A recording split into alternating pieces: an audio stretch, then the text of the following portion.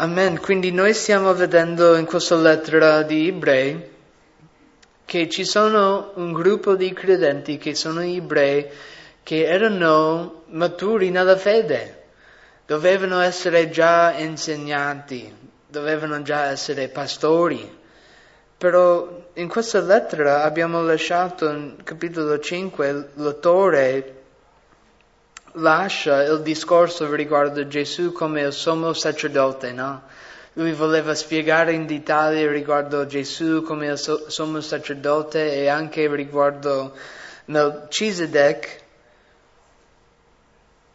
l'altro sommo sacerdote in cui Gesù, vediamo in versetto 10 di capitolo 5, essendo da Dio proclamato sommo sacerdote secondo l'ordine di Melchizedek. Quindi l'autore di Ebrei voleva comunicare di più riguardo questo Melchizedek, però lui lascia il discorso al motivo della loro immaturità. In capitolo 6 vediamo che lui fa questa pausa nel suo argomento per parlare riguardo il motivo e il bisogno in cui loro avevano di andare avanti nella loro fede. Perché per noi possiamo fermarci nella nostra fede, possiamo sederci, lasciare la gara. È troppo difficile, voglio sedermi, c'è questa gara che il Signore mi ha messo, è troppo difficile. Voglio mollare, voglio smettere questa gara. È mai successo a voi? Lo so che voi siete forti, invece per me la tentazione di smettere di sedermi, invece di continuare avanti. Dobbiamo sempre maturarci nella fede nel Signore, possiamo essere bloccati. Anche bloccati riguardo quei principi elementari.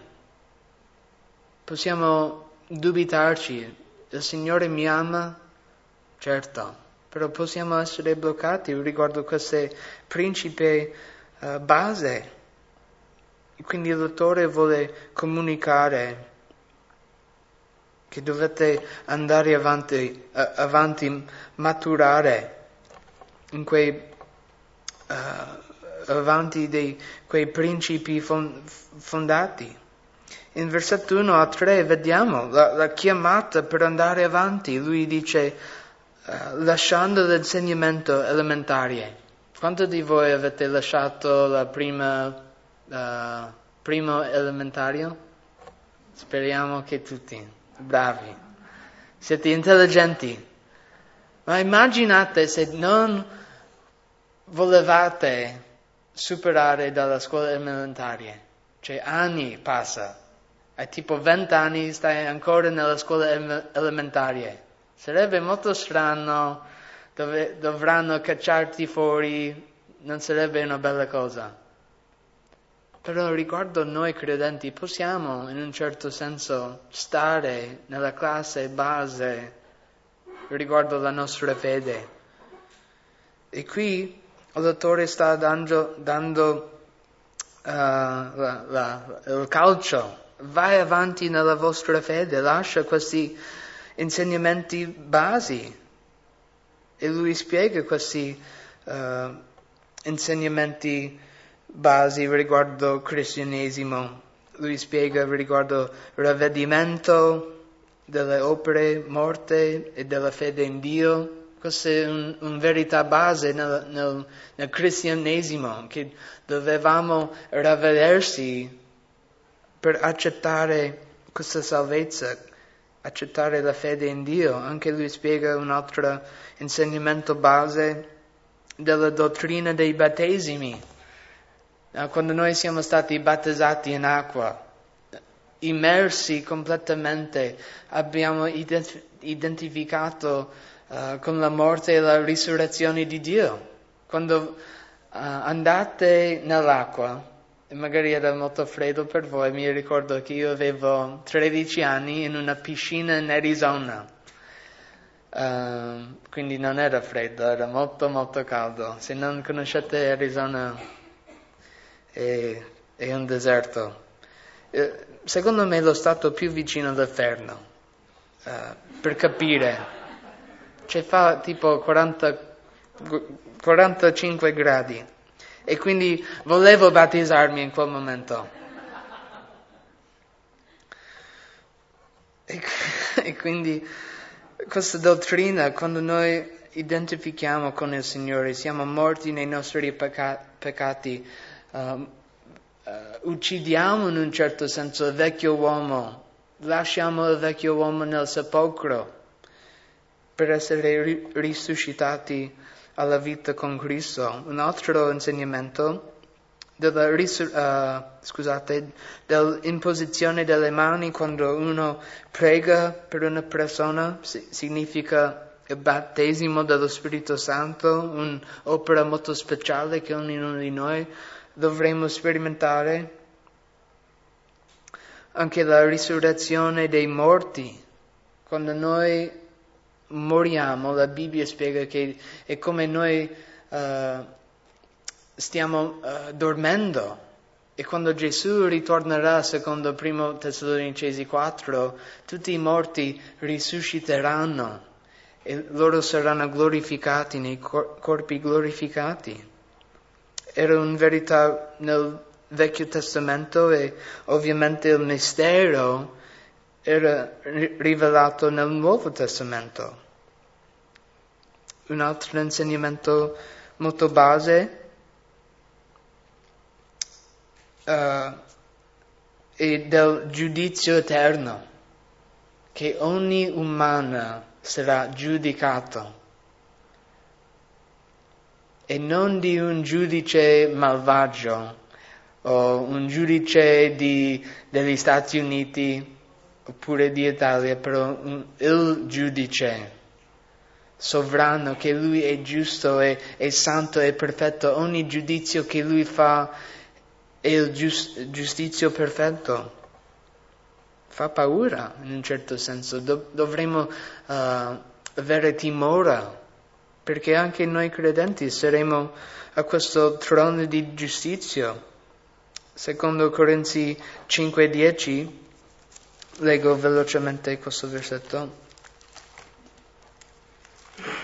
Secondo Corinzi 5:10, noi tutti infatti dobbiamo comparire davanti al tribunale di Cristo affinché ciascuno riceva la retribuzione delle cose fatte nel corpo in base a ciò che ha fatto, sia in bene che in male. Quindi anche noi credenti avremo questo giudizio riguardo ogni cosa che abbiamo mai fatto. E la domanda: cosa stiamo facendo con la nostra vita? Cosa facciamo ogni giorno della nostra vita? Perché sarà giudicato. E quindi queste lezioni da versetto 1 a 3, l'autore sta dicendo: lasciate questo discorso. Dovrete andare avanti, maturare, crescere nell'adulto maturo, nel senso spirituale. Perché per noi credenti la nostra fede in Dio non è solamente il biglietto per andare in cielo. Sapete questo? Quando noi siamo stati salvati non vuol dire che abbiamo il nostro biglietto, sono a posto, non devo fare niente. Posso stare seduto qua, riposare, aspettare, faccio ciò che voglio. Invece la fede in Cristo è di maturare, crescere sempre di più nella conoscenza dell'amore di Cristo. Sapete che l'amore di Dio non si può capire totalmente? C'è qualcos'altro sempre per scoprire. State scoprendo l'amore di Dio? L'amore che Lui ha per te? Io voglio crescere sempre di più, essere più simile a Cristo. Io non voglio assomigliare il vecchio Jake. Voglio sempre, ogni giorno, assomigliare sempre a Cristo. quindi l'autore adesso in versetto 4 a 8, lui dà un grande avvertimento. Sapete che in questa lettera ci sono 5 avvertimenti e crescono sempre di più nella loro intensità. Questo avvertimento ai ebrei, che magari non erano veri credenti, che stavano solamente facendo il religioso. E quindi l'autore dà questo avvertimento a quelli che non sono credenti. Versetto 4. Quelli infatti che sono stati una volta illuminati, hanno gustato il dono celeste, sono stati fatti partecipi dello Spirito Santo e hanno gustato la buona parola di Dio e le potenze del mondo a venire. Se cadono è impossibile riportarli di nuovo al ravvedimento, poiché per conto loro crocifiggono nuovamente il Figlio di Dio e lo espongono in fiamma. Infatti la terra che beve la pioggia che spesso cade su di essa e produce erba utili per quelli che la coltivano riceve benedizione da Dio, ma se produce spine e triboli è riprovata e vicina ad essere maledetta e finirà per essere arsa. Questa sezione dei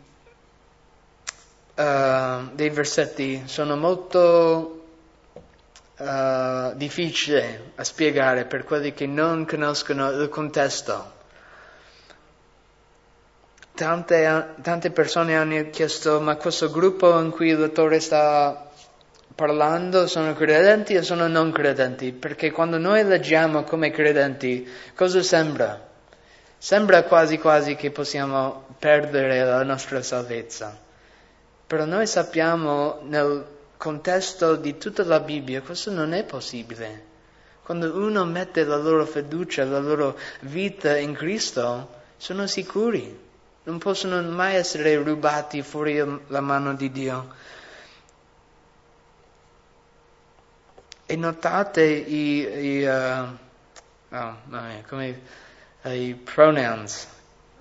pronomi, ovviamente i pronomi, che lui usa in versetto 4 e 6. Grazie, Sharon. Quelli, notate i pronomi, quelli infatti che sono stati, e poi sono stati fatti partecipi e loro hanno gustati, e quindi l'autore comincia a parlare riguardo un altro gruppo, non loro, non voi, però loro, quelli, gli altri. E la descrizione di questi in cui l'autore sta dicendo, loro hanno stati una volta illuminati. Ci sono persone che vengono in chiesa che sono illuminati dalla verità della Bibbia, vedono la vera luce, la luce del mondo. Spero che ogni volta che noi veniamo qua, vediamo la luce di Gesù. Anche ci sono quelli che vengono, al versetto 4, hanno gustato il dono celeste, hanno sperimentato personale le verità del Vangelo, sono stati fatti partecipi dello Spirito Santo. E questa è una frase molto unica nel Nuovo Testamento. Hanno condiviso, partecipato con il Spirito Santo. E poi, versetto 5, hanno gustato la buona parola di Dio. Ancora, ci sono quelli che non sono credenti, che vengono in chiesa, nelle altre chiese, che gustano la verità, il pane quotidiano, no? Sono religiosi. E magari anche loro, in versetto 5, hanno sperimentato le potenze del mondo a venire, hanno sperimentato cose riguardo lo Spirito Santo. E quindi ancora, cioè, questo gruppo sono credenti o sono non credenti? Cioè io credo che questo gruppo non sono credenti, perché faccio un esempio. Giuda Iscariota. Chi era lui? Lui era un discepolo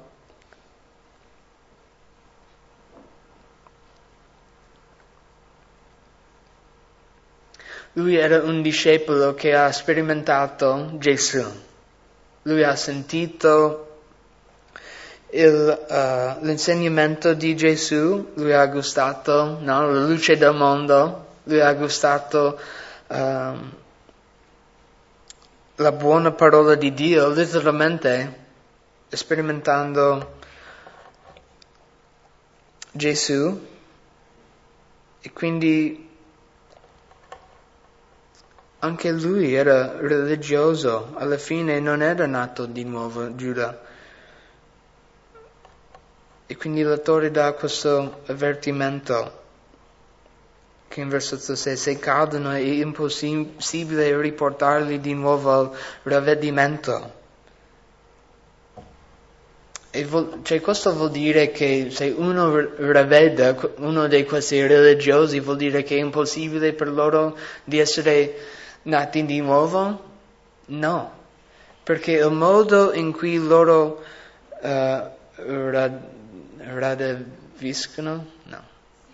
si ravvedono. Il modo in cui loro si ravvedono è attraverso le opere. Quando uno si ravveda fuori Gesù, pensate che loro possono essere nati di nuovo?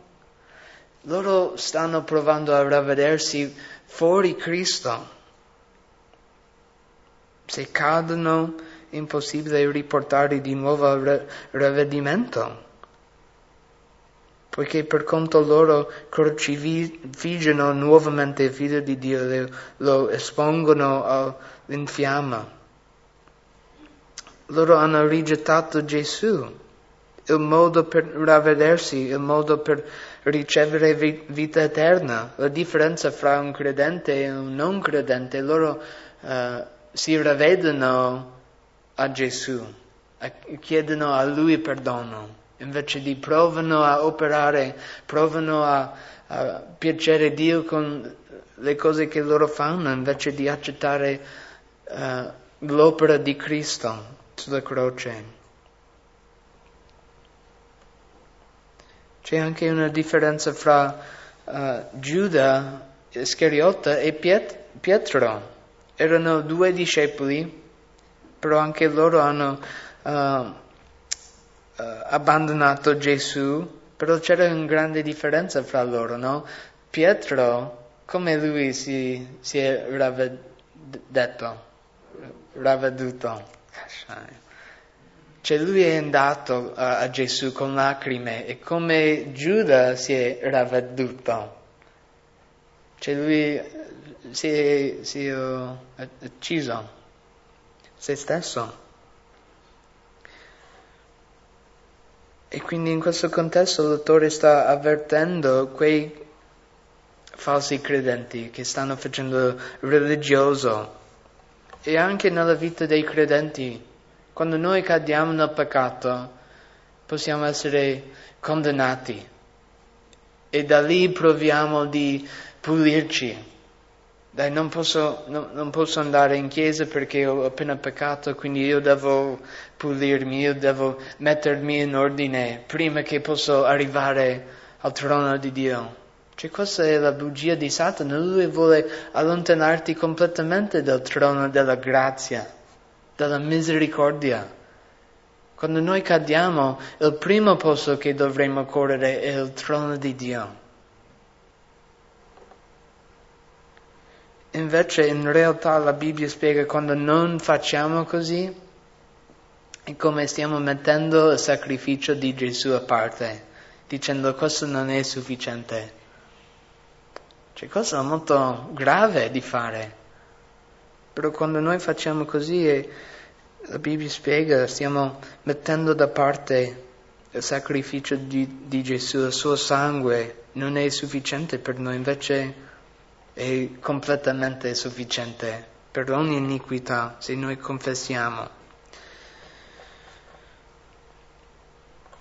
In versetto 9 a 12 il dottore gira da quelli che non si ravvedono a Cristo, a quelli che mostrano il loro frutto e hanno una speranza meglio. La buona notizia, la parte incoraggiante. Ora, carissimi, anche se parliamo così riguardo a voi, siamo convinti di cose migliori e attinenti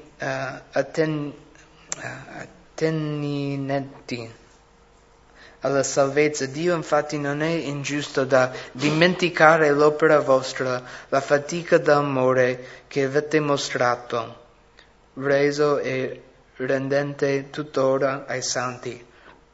E desideriamo che ciascuno di voi mostri fino alla fine il medesimo zelo per giungere alla piena certezza della speranza, finché non diventiate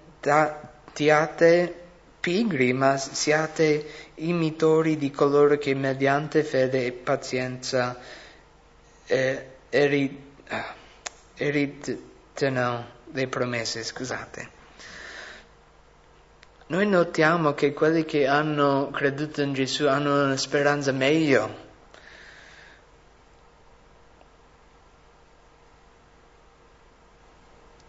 Notate versetto 10 che Dio non dimentica le opere che noi facciamo per Lui. Non siete contenti riguardo questo? Ogni cosa che fate per il Signore nell'amore, Lui non si dimentica mai di quella cosa.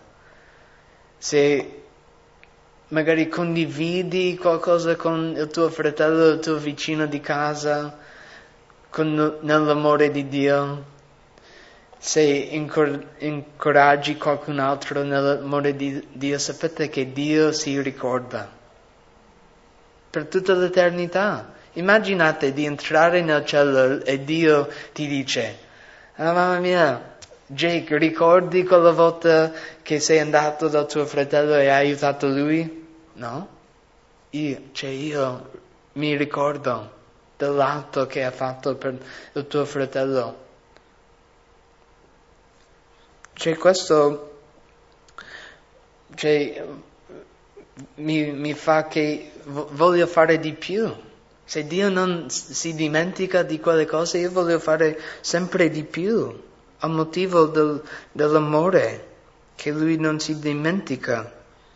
E anche voglio incoraggiarvi, magari state lavorando tanto per il Signore e nessuno si riconosce, nessuno ti ha mai detto buon lavoro, grazie per essere venuto a aiutarmi. Magari nessuno sa ciò che stai facendo per il Signore, però sapete che Dio sa.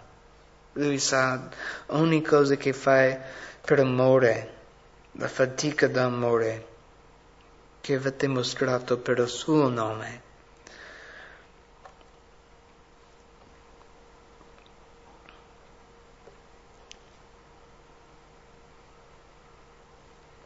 Anche in versetto 11 spiega che abbiamo già ricevuto l'eredità delle benedizioni. Desideriamo che ciascuno di voi mostri fino alla fine il medesimo zelo per giungere alla pienezza e certezza della speranza, affinché non diveniate pigri, ma siate imitori.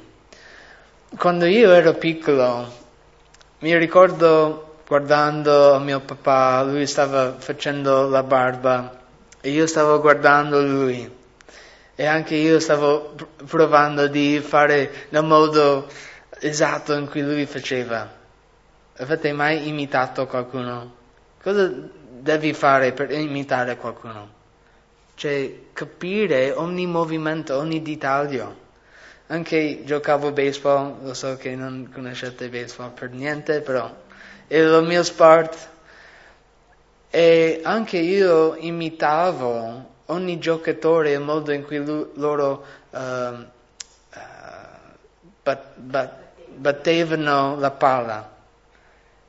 Per fare questo io dovevo guardare ogni angolo del loro corpo, come loro muovevano.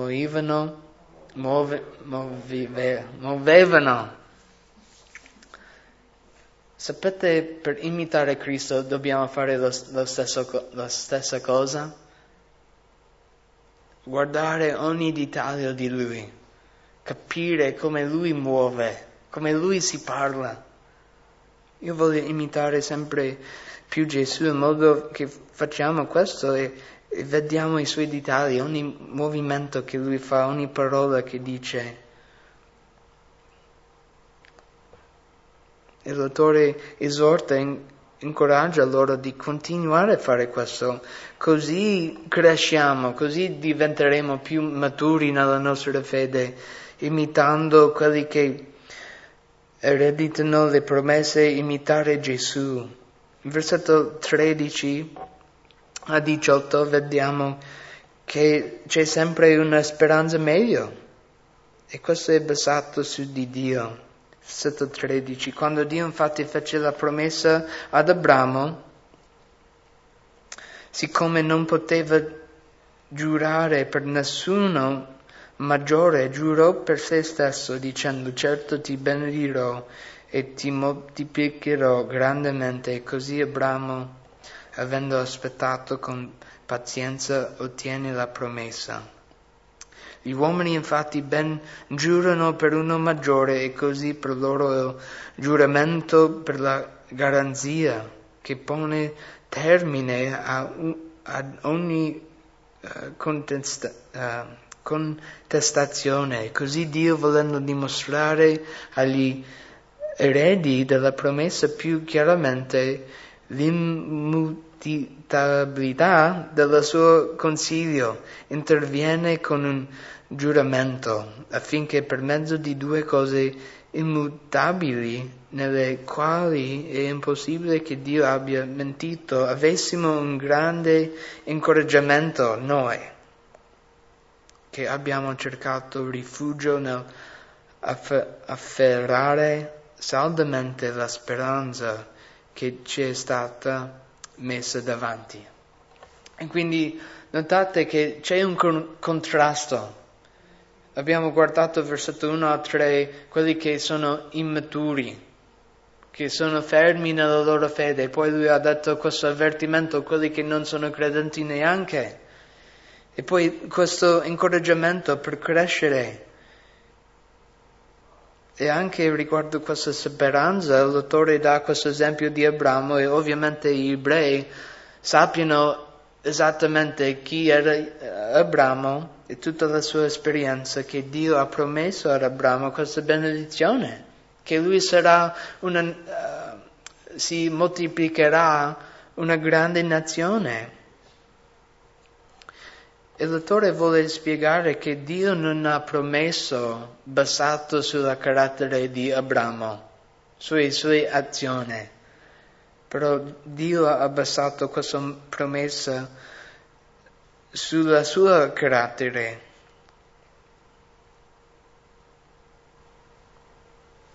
E questo spiega che ogni parola di Dio non fallisce mai. E quando noi magari facciamo fatica ad affrontare una difficoltà, una sofferenza, noi dubitiamo tante volte. Dio è vero, sei con me? Mi aiuterà? Stai facendo questo per la tua gloria? Tutto coopera per il tuo bene? Quella verità è basato sulla carattere di Dio, sulla sua parola. E la lezione è che la parola di Dio non fallerà mai. Abramo ha dovuto aspettare tanto per Dio per operare nella sua vita, però alla fine la sua opera si è compiuta.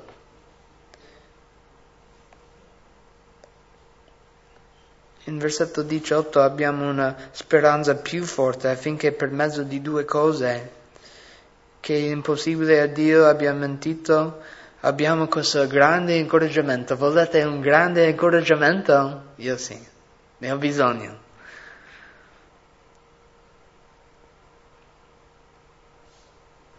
Che abbiamo cercato rifugio nell'afferrare saldamente la speranza che ci è stata messa davanti. Abbiamo un rifugio e con queste promesse in Dio. E Gesù è quel luogo in cui noi nascondiamo delle cose che vogliono rubare il nostro riposo. E dobbiamo afferrare questa speranza, afferrare a Gesù. E lui finisce a 19 e 20 spiegando riguardo Gesù. Questa speranza che noi abbiamo è come un'ancora sicura e ferma della nostra vita e che penetra fin all'interno del velo, dove Gesù è entrato come precursore per noi, essendo divenuto sommo sacerdote in eterno secondo l'ordine di Melchizedek. E quindi l'autore ritorna al discorso che lui voleva comunicare in versetto 5 riguardo Gesù come il sommo sacerdote, secondo l'ordine di Melchizedek, che lui è la nostra speranza.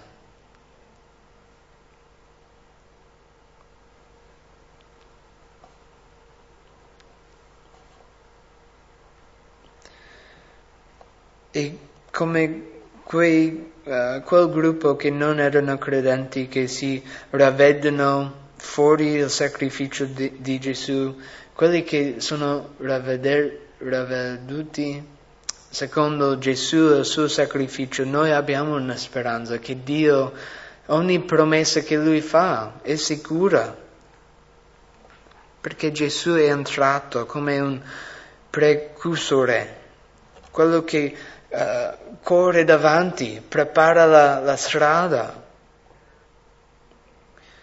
E Gesù ha fatto questo affinché noi possiamo entrare con Lui. E dove Lui è entrato? All'interno del velo. Ricordate che questa lettera era scritta agli ebrei. E loro hanno avuto il tabernacolo, il tempio, quindi capivano il velo. Il luogo in cui solo il sommo sacerdote una volta all'anno poteva entrare, dove c'era l'arca del patto, che rappresentava il trono di Dio, la presenza di Dio. Immaginate di solo una volta all'anno qualcuno per te poteva sperimentare la presenza di Dio.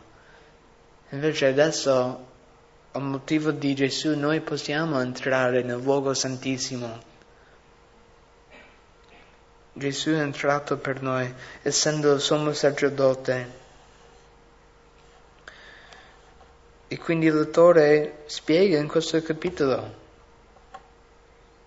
dovrete crescere sempre di più, perché quando noi affrontiamo le difficoltà, i problemi riguardo la vita, le sofferenze, tante volte vogliamo smettere tutto quanto, vogliamo mollare il nostro rapporto con il Signore. Noi siamo tentati a pensare che la vita prima era più facile. Adesso che sono diventato cristiano sembra che la vita è diventata più difficile. E l'autore vuole avvertire questi credenti, spiegando che Gesù è superiore a ogni cosa che loro volevano ritornare. Non dovremo mai ritornare alle cose inferiori, quando noi abbiamo il meglio, il migliore. E per crescere dobbiamo sempre focalizzare sempre di più sul Signore, e Lui ci aiuta, ci guida. E come Lui ha spiegato, abbiamo una speranza. Non perdete anima perché abbiamo speranza. Un giorno noi saremo con il Signore E ogni problema che noi abbiamo